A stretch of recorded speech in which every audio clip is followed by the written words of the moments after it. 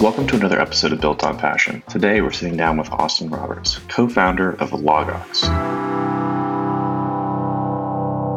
Hey, Austin, so glad to have you on today. So to get started here, can you just give me a brief intro to Logox and what you guys sell? I really appreciate you having me on the podcast today. And it's one of those things where I was thinking about as I was coming into this conversation, talking about like Logox and how we got started and how that's relatable to people. The old Socratic paradox, where Plato asked Socrates, the wisest man in the world, hey, what have you learned through all this? And the thing he comes back with is the only thing I know is that I know nothing. And from the wisest man, it's kind of a weird, it's a Socratic paradox, right? Because it's the more that you learn and the more that you understand, the more you start to question things around you. And that as an entrepreneur is a good thing. The things that work for Gary Vee or for Alex Hormozi or Dan, these guys are going to pop up in your feed when you're learning. It's kind of in the entrepreneurial space. It may work for them and not for you, and then vice versa, right? Because everybody comes from their own angle with things.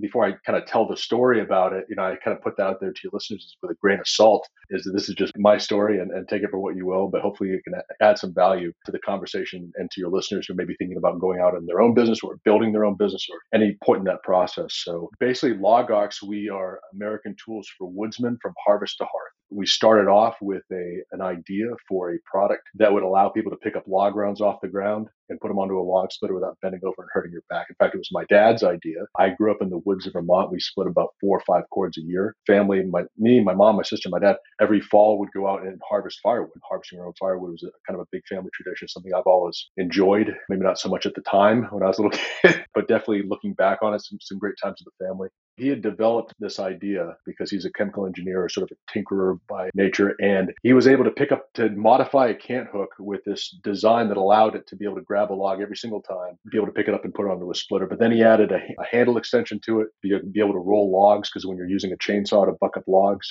pinch your bar, kind of has an accordion effect. You don't want to run into the ground. And then, so we added that handle to it. And then he's like, well, hey, we could timberjack. That's been around for a long time too. Cant hook's been around since 1859, but really hasn't changed at all. So, hey, well, why don't we add a T-bar to it and make a timberjack? We figured out sort of a pin configuration with it. And we're able to make this sort of 3-part tool, not only super modular, right? You can add and take apart these things with just 3 pins, but it's also super portable. And that's what's great about it. You can fit into a 30-inch bag, take it with you, put it in your truck, forget about it, along with your chainsaw until you need it, until there's a tree down in your way. Or if you're a professional arborist, you've got it in your truck, it's not taking up space, or a utility truck. That's the kind of things that people have really come to appreciate about as we've sold it over the years. But anyway, the kind of origin story about that, how that started, that I was in the military, served as an Army officer, first in the field artillery and then special operations for 8 years total. And I was sort of winding that up at the time in the summer of 2016. My father had invented this thing. He had found a manufacturing partner here in the U.S. Everything we make is made in the United States. Everything we sell is made in the United States. And so we found a great partner in Missouri. So he was kind of in the initial phases of getting a product made. He got from prototyping to actual production. So he pretty much had a production ready tool. And I was helping them out sort of on the side, working with them on their social media and their website and stuff like that, just kind of part-time because I was interested in it. So that summer, I had made the decision about a year prior that it was kind of either stay in or get out. My wife was finishing up her medical school. We were finally, after 8 years of long distance dating from when we met in college to when I was in the Army all over the world, we're going to finally get married in 2015 and be together. So I decided, hey, time to cut sling load and move on with that. So I was getting out of the military without a great plan in mind, got recruited for some nice federal consulting, federal contracting overseas, making a lot of money doing that. But that's not what I wanted to do. I wanted to finally be with my wife, start a family and all that good stuff. So, and around that same time, the summer of 2016, he was a C-suite level executive. Big corporate layoff happens. It was a company that was owned by a foreign company. And now he's out of a job too. It came a time where sort of he and I were both kind of looking into what we were going to do to pivot into the next thing in our careers, just happened to be at the same time. And, in December rolled around, I finally got out of the military. I was like, hey, let's give this a shot. Like, let me dig a little deeper here. We'll start working on this. We're still looking for other jobs, to be completely honest with you. It wasn't just like, all right, 2 feet in, let's jump. We started working on that together and it became for me pretty much almost immediately a full-time job because I really found I had a passion for it. This whole podcast built on passion. And it was, like I said, it was that sort of that familiar experience with working in the woods, grew up doing it, really liked the product, really believed in the product after I used it myself, because I came over to the house and I'm like, Dad, show me this product. does this thing really have what it takes to be a great product? And, we used it. We went out and used the thing. And I was like, man, this thing is awesome. I wish I had this when we were growing up. I would have loved to have used this thing, for moving it from point A to point B, for loading a log splitter. We found out later when we had the University of Fairfield study on the thing, when the engineering students took it and they looked at it and they were able to prove using the machine or the ESG machines they had there, a 93% reduction in back strain using this tool because you're not bending over and picking it up, a 76% reduction in arm strain and 89% reduction in leg strain moving from point A to point B. We were able to then scientifically prove that later on down the road when we did that study. But anyway, I sold myself on it first, really believed in this thing. And so winter and into early spring of 2017, just really started hammering, trying to figure out how we were going to market this thing. We had no money. We totally bootstrapped this entire thing. I had some money set aside that I'd saved. They had some. We kind of kept ourselves going that way and self-financed. I'm glad that we did that looking back, because that's the way you keep equity in your business, is to be able to do that if you can. In any case, yeah. So that's to sort of wrap the initial stages of this up. We worked through the summer. We got our manufacturing partners to believe, and actually drove out there. We did, I think, March or so. My dad and I just took a road trip and we went to Lehman's Hardware in Kidron, Ohio, which is a really incredible place. It's sort of like the simple living mecca of the world. It's awesome. It's right there in the middle of Amish country. I really recommend checking that out. Showed them our product. They loved it. Went to a couple of other places along the way, learned some things, but had sort of our first buyer there. Then we went out to our manufacturing partners in Missouri and met with them and sold them kind of on our dream and our vision for this thing. And it helped that we already had kind of a purchase order as we drove our way out there. And it was at that point we're like, hey, this really is a viable business here. We believed in that. And then around that time, we started going to shows. And then we would go to we would do homesteading shows, people who are cutting their own firewood, some people living off grid, living more simply, a whole variety, like Mother Earth News shows, stuff like that. Homesteaders of America, we're the first Homesteaders of America conference, which we're now a sponsor of. And it was sort of at that point in fall of 2017 that we stopped looking for anything else, other work, doing this full time. So basically, you guys built a single product tool and basically built the entire company around it. Yeah. And so from there, we spread out. We came up with two other designs of our own, which is the Woodox Sling firewood carrier, which goes across your body. And it's sort of almost like if you picture a cross between a messenger bag. It's something between an arm sling and a messenger bag, kind of how I describe it. Because basically the sling goes across your body and it supports the weight on your shoulder. And then you put your arm through the sling itself. And then you put it allows you to do is put the firewood between your body and your arm, and sort of this U-shaped configuration sling underneath your arm. And you're able to grab firewood right off the pile and put it under your arm, and then it kind of locks it in place. The weight of the wood locks it in place. And so all the weight that usually when you're just filling up a bag or filling up your arms is kind of off to your side awkwardly. Well, now that's dispersed across your entire body and it's sort of resting comfortably on your hip. It's just when you see it, you're like, man, why not think of that? Fortunately, we patented it, and so like our other two products. But it's super simple. There's nothing else that's like that. It's the most ergonomic firewood carrier that's on the market by far. And so we designed that, and then we designed a thing called the Hearth Pin, which is again, is just super simple, but nothing else was out there like this. It is a adjustable side panel firewood carrier or firewood holder that you put on your hearth, because my folks have sort of a narrow 8-9 inch bluestone hearth. Right. And so my dad didn't have all the other firewood racks indoors are kind of like fixed dimensional, right? None of them were like sort of fitting on it. So you'd have to like put it on the carpet. And so he's like, well, if I just adjusted it so that the wings could go vertically and go outward, you can still put a ton of firewood in there. And it could be, if you didn't have a hearth, you could be freestanding next to your in-house stove. So anyway, so that's where the kind of the harvest to hearth idea that trademarked as a slogan came from. Is that basically we created what we believe is the best firewood hand tool that's out, that is ergonomically designed, that's designed to make your work faster, safer, and easier, and make that process a lot more fun, a lot more fast. Basically doing the same process for bringing it indoors, because we followed our own path, our own trajectory of bringing it indoors, that we know the life cycle of firewood because we live it year in and year out. Because now you've got to stack it. Okay, yeah, you stacked it, right? And then now you've got to bring it indoors, and that's a daily chore. And again, I wasn't there. So we joke that our company is based on John finding ideas to solve problems that now that myself and my sister aren't there anymore, he has to do himself. So and it's to make John's life easier. Everything we do is to make John and Lynn's life. And then, then the next thing is, okay, we got it indoors. Now what do you do with it? You got to sort of parse it near your fireplace. You've got to do something with it. So that's where the Hearth Pin came. And so now, within that niche, okay, now we've built a brand that people are more and more recognizing. And so within that brand, how do we bring in other American-made, high-quality, innovative products that fills in the gaps? Either we invent our own stuff that's going to be useful and innovative, and we market that. We've got a lot of stuff in the pipeline that we're doing that with right now. Or we're bringing on companies, and I hope I don't forget any of them, but we're bringing companies like Swisher, who are our manufacturing partners, making awesome log splitters, trail cutters, so you can get out to your woodlot. You got companies like Big Tool Rack and Saw Haul, so you can get your gear, your chainsaw out to your woodlot safely and also haul firewood in. We've got other companies, like we did a collaboration with LT Wright Bushcraft Knives, because it's great to have a solid bushcraft knife out there and out in the woods with you, which is a Genesis knife that we're working on our second iteration of now. And so we are continuing to build that out. And the overarching principle behind that is that it's all made in the United States. So we want to support American manufacturing. We want to onshore that, want to bring that back home. Okay. All super high quality stuff. We don't compete on price. We'll let the Alibabas and the Amazons of the world do that, but it's going to be high quality, long lasting. Our three main products are guaranteed for life. Products, whether it's our own stuff and like Granberg sawmills. That's the other thing too, is that we've expanded. I knew I was going to forget one. Granberg and Hudson sawmills, right? Because we realized that, hey, our tool is a great cant hook because of the way it's designed, because of how sharp the hook is and the toe and the way those two interact. It really grips into a log and rolls a lot better than the other cant hooks that are on the market.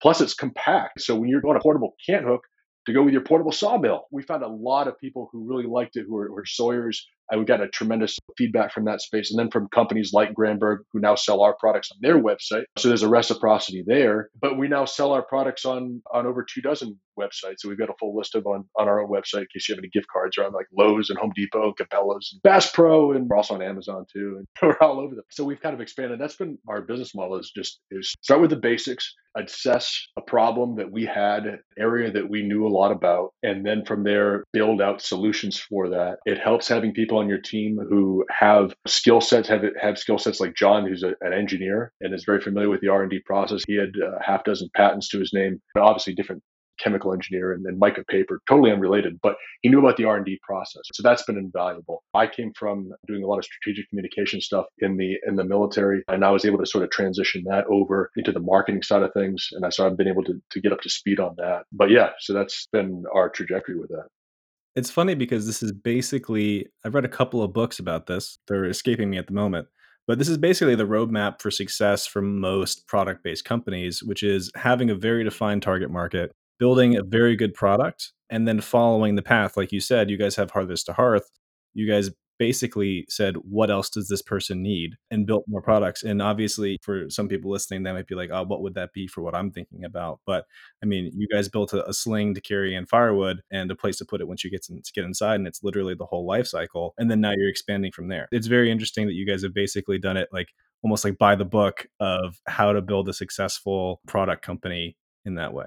I'd say there's one of the truisms that's out there, everybody's probably heard, is leaders are readers. We used to hear that in the Army as officers all the time. There's always commanders reading lists of different things, and lifetime learners.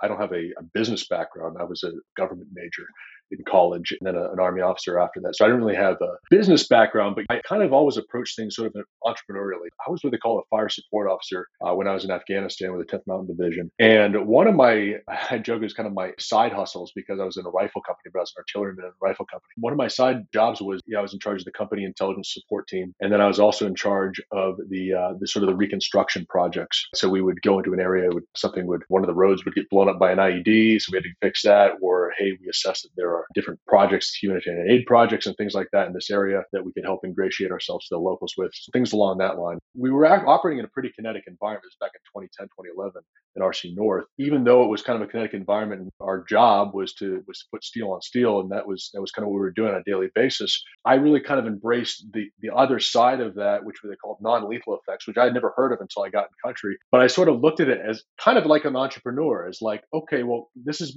sort of the ecosystem. The Afghans, the people who are in this area, are my customers. And what is it that they need? Like, or what is it that I can possibly provide, working with whoever the local government is, to help them in some way, not just handing out freebies here, but to help them to develop. How can we develop leaders who are then going to perpetuate that? Because really the test of a leader is, can you grow other leaders that are going to go out there and do great stuff and then grow outward? So I really, as a young lieutenant in Afghanistan, my first deployment, like kind of sort of embraced that. And I always sort of enjoyed that and sort of took that mentality with me. As a result, we were able to get a lot of projects done and had some really great feedback that I wasn't expecting, our battalion wasn't expecting, just because we took the role of, okay, well, we're operating in this community on a day-to-day basis. We want to be good citizens in this community. We want to work with the people who are here and provide a viable alternative to the Taliban and the terrorists who are operating in and around this place, which is really what a kind of counterinsurgency model is. So before I go off on too much of a tangent there, my point is that I looked at, so when I first came into this problem set and being an entrepreneur, I was like, okay, what don't I know? What should I get savvy on? Let me learn about accounting. Let me learn how to read a balance sheet. What does my cash flow look like? And John, fortunately, I had people on my team. John, again, he's a C-suite guy. He understands all this. I got a lot of mentorship from him, but learning various different things. And I would encourage people, there's so much stuff that's out there for free. You don't have to take someone's $5,000 course. You really don't. There, Khan Academy, Skillshare, Udemy, YouTube, there's all sorts of different information out there about learning the non-sexy basics that when you first get started off, kind of getting those things into place and getting that right, that sets up a foundation kind of going forward that is going to be invaluable to you because then you can build off it. You can't build a house on a weak foundation. So it's the same thing like building a business. It's like, why are you there? What's your reason for being?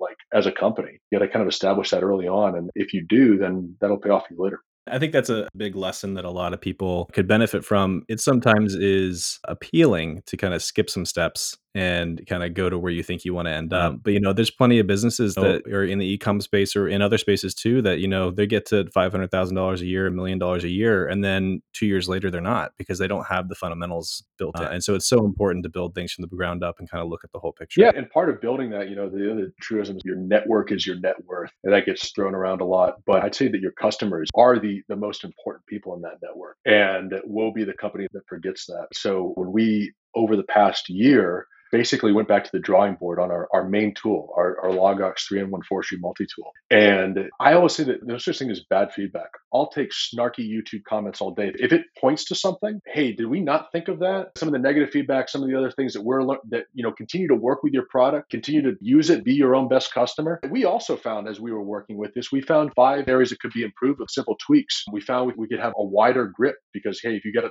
bigger hands or you're wearing heavy gloves, that cross handle grip, add an extra half an inch. Now that solves that problem. Okay. Wanted some more leverage on it. Let's figure out how far we can extend that handle before we start to have any kind of structural deficiencies with the leverage that causes because we're within physical constraints, right? So let's add some length to the leverage. We totally redesigned the Timberjack.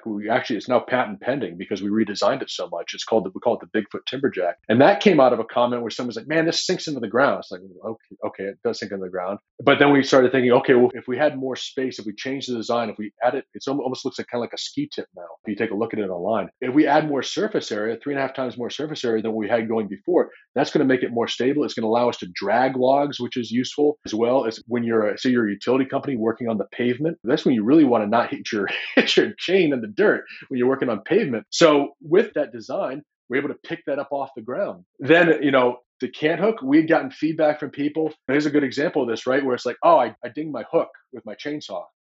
But if you think about it, hey, sometimes it's rainy out. You're in bad conditions. It's low light conditions. If our hook was black, and when you contrast that with a log, you sort of like look at that. You're like, you could do that. If you have the empathy to your customer and get their feedback and you take that with a bit of humility, say, hey, look, well, how can we change this? Well, let's just make it orange. Boom. The whole thing is now orange. Simple fix. We just changed the paint color. Didn't cost us anything, but now we've got it so that's a lot safer to use. And then finally, we changed up pin design. It was a 2-part clevis pin, a hairpin thing. And for the longest time, we tried to find different types of pins and whatever else, and nothing really kind of worked. But then we found this pin that's designed to wrap around pipes, which is basically what our thing is cold roll steel pipes. We found this kind of esoteric little pin thing, and we're like, let's use that. We got the prototype made. We tested it all out ourselves. We sent it out to other professionals and people we've worked with in the past. They tested it out, gave us great feedback. Influencers on YouTube. You type LogOx on YouTube, you're going to find a million different videos. We never pay for, hey, we'll pay you X amount to do a video. Our deal has always been, since the first video that got like 400,000 views in 48 hours in 2017, which really launched our Christmas season from a channel called Life in Farmland, who did an amazing video. It's like, hey, here's a product. It's unique. It's useful. We think you'll love it. We think your viewers will find it interesting. Would you test it out? And if you like it, show it on your channel, do a video. If you don't, let us know how you can make it better. No one's ever taken us up on the latter option of that. And by doing that, you get all this feedback. Eric, the guy from that video, came up with a different sort of release technique that we never, so we kind of like swing the log and push it and pull it, and then it's flying into your pile. We had always been sort of picking up the hook with our hand. It's that feedback from this broad network, and you get kind of the network effect you hear a lot about in the entrepreneurial world, but you get all that kind of feedback. And if you can take that and again have empathy for your customers and what they're going through, and humility to take that feedback and put it into your R&D process, your product is going to continue to improve. Is one of the fun and interesting things of being an entrepreneur and controlling your own destiny in that way, is that you are in charge of you're the captain of your own ship. And a big part of that is improving to try to meet your customers' expectations. Yeah, for sure. I remember when we first scheduled this call, I had seen on your website that you guys had made the update to your 3-in-1 tool that you're talking about here. I mean, it was probably a 4 or 5 page blog post with a 10-minute video kind of explaining the whole thing. And it made me want to buy it. I don't really even need this thing, right? And it's like, wow, these guys care about their customers so much that they have spelled out every single piece of feedback and how that's translated into the new version. And so many companies will just say, okay, this is version 2.0, it's better, but they don't actually kind of spell it out the way that you do. So I think that it would be really useful for people to see how you guys actually implemented that, because you go through every piece of feedback that you got and how it changed the product. And it really shows kind of the quality you guys want to put into the product as well. Yeah, absolutely. And again, that kind of comes from being within the space yourself and using these tools, using these products yourself, and wanting to improve it both for your customers and then also selfishly for your own use, right? And I think you can tell the difference between companies whose decisions are made in a boardroom somewhere versus people who are really in and they speak that language and they're in that field and love being in that field and have a passion about it and are continuing to innovate based on what they're seeing and based on things that are going to make the product better and make it a better experience for their customers. Yeah, absolutely. I will say here, before we wrap this up, I want to give you a chance to kind of plug the company and tell people how to find you and all that. Yeah, you can learn more about us at thelogox.com. Somebody already grabbed logox.com or something. I think it's like but ours is thelogox, THE logox.com. And our Instagram, Facebook, Twitter, whatever handle is at Big Blue Logox. And you guys can find us there and on YouTube as well. And I think Pinterest. We might still be on Tumblr somewhere. if it's still there, you never know. If that's still a thing, I don't know. All right. Well, thank you so much, Austin. It was great talking to you today. Yeah, absolutely. Really appreciate it. Thanks for joining us for another episode of the Built on Passion podcast. I hope you enjoyed it. If you are still listening right now, you need to leave a review. Like seriously, if you are committed enough to listen to the outro, then you must be a fan and we would love to hear your thoughts. Be sure to share this episode with a friend who's thinking about starting a passion project business. And as always, tune in next week for another episode.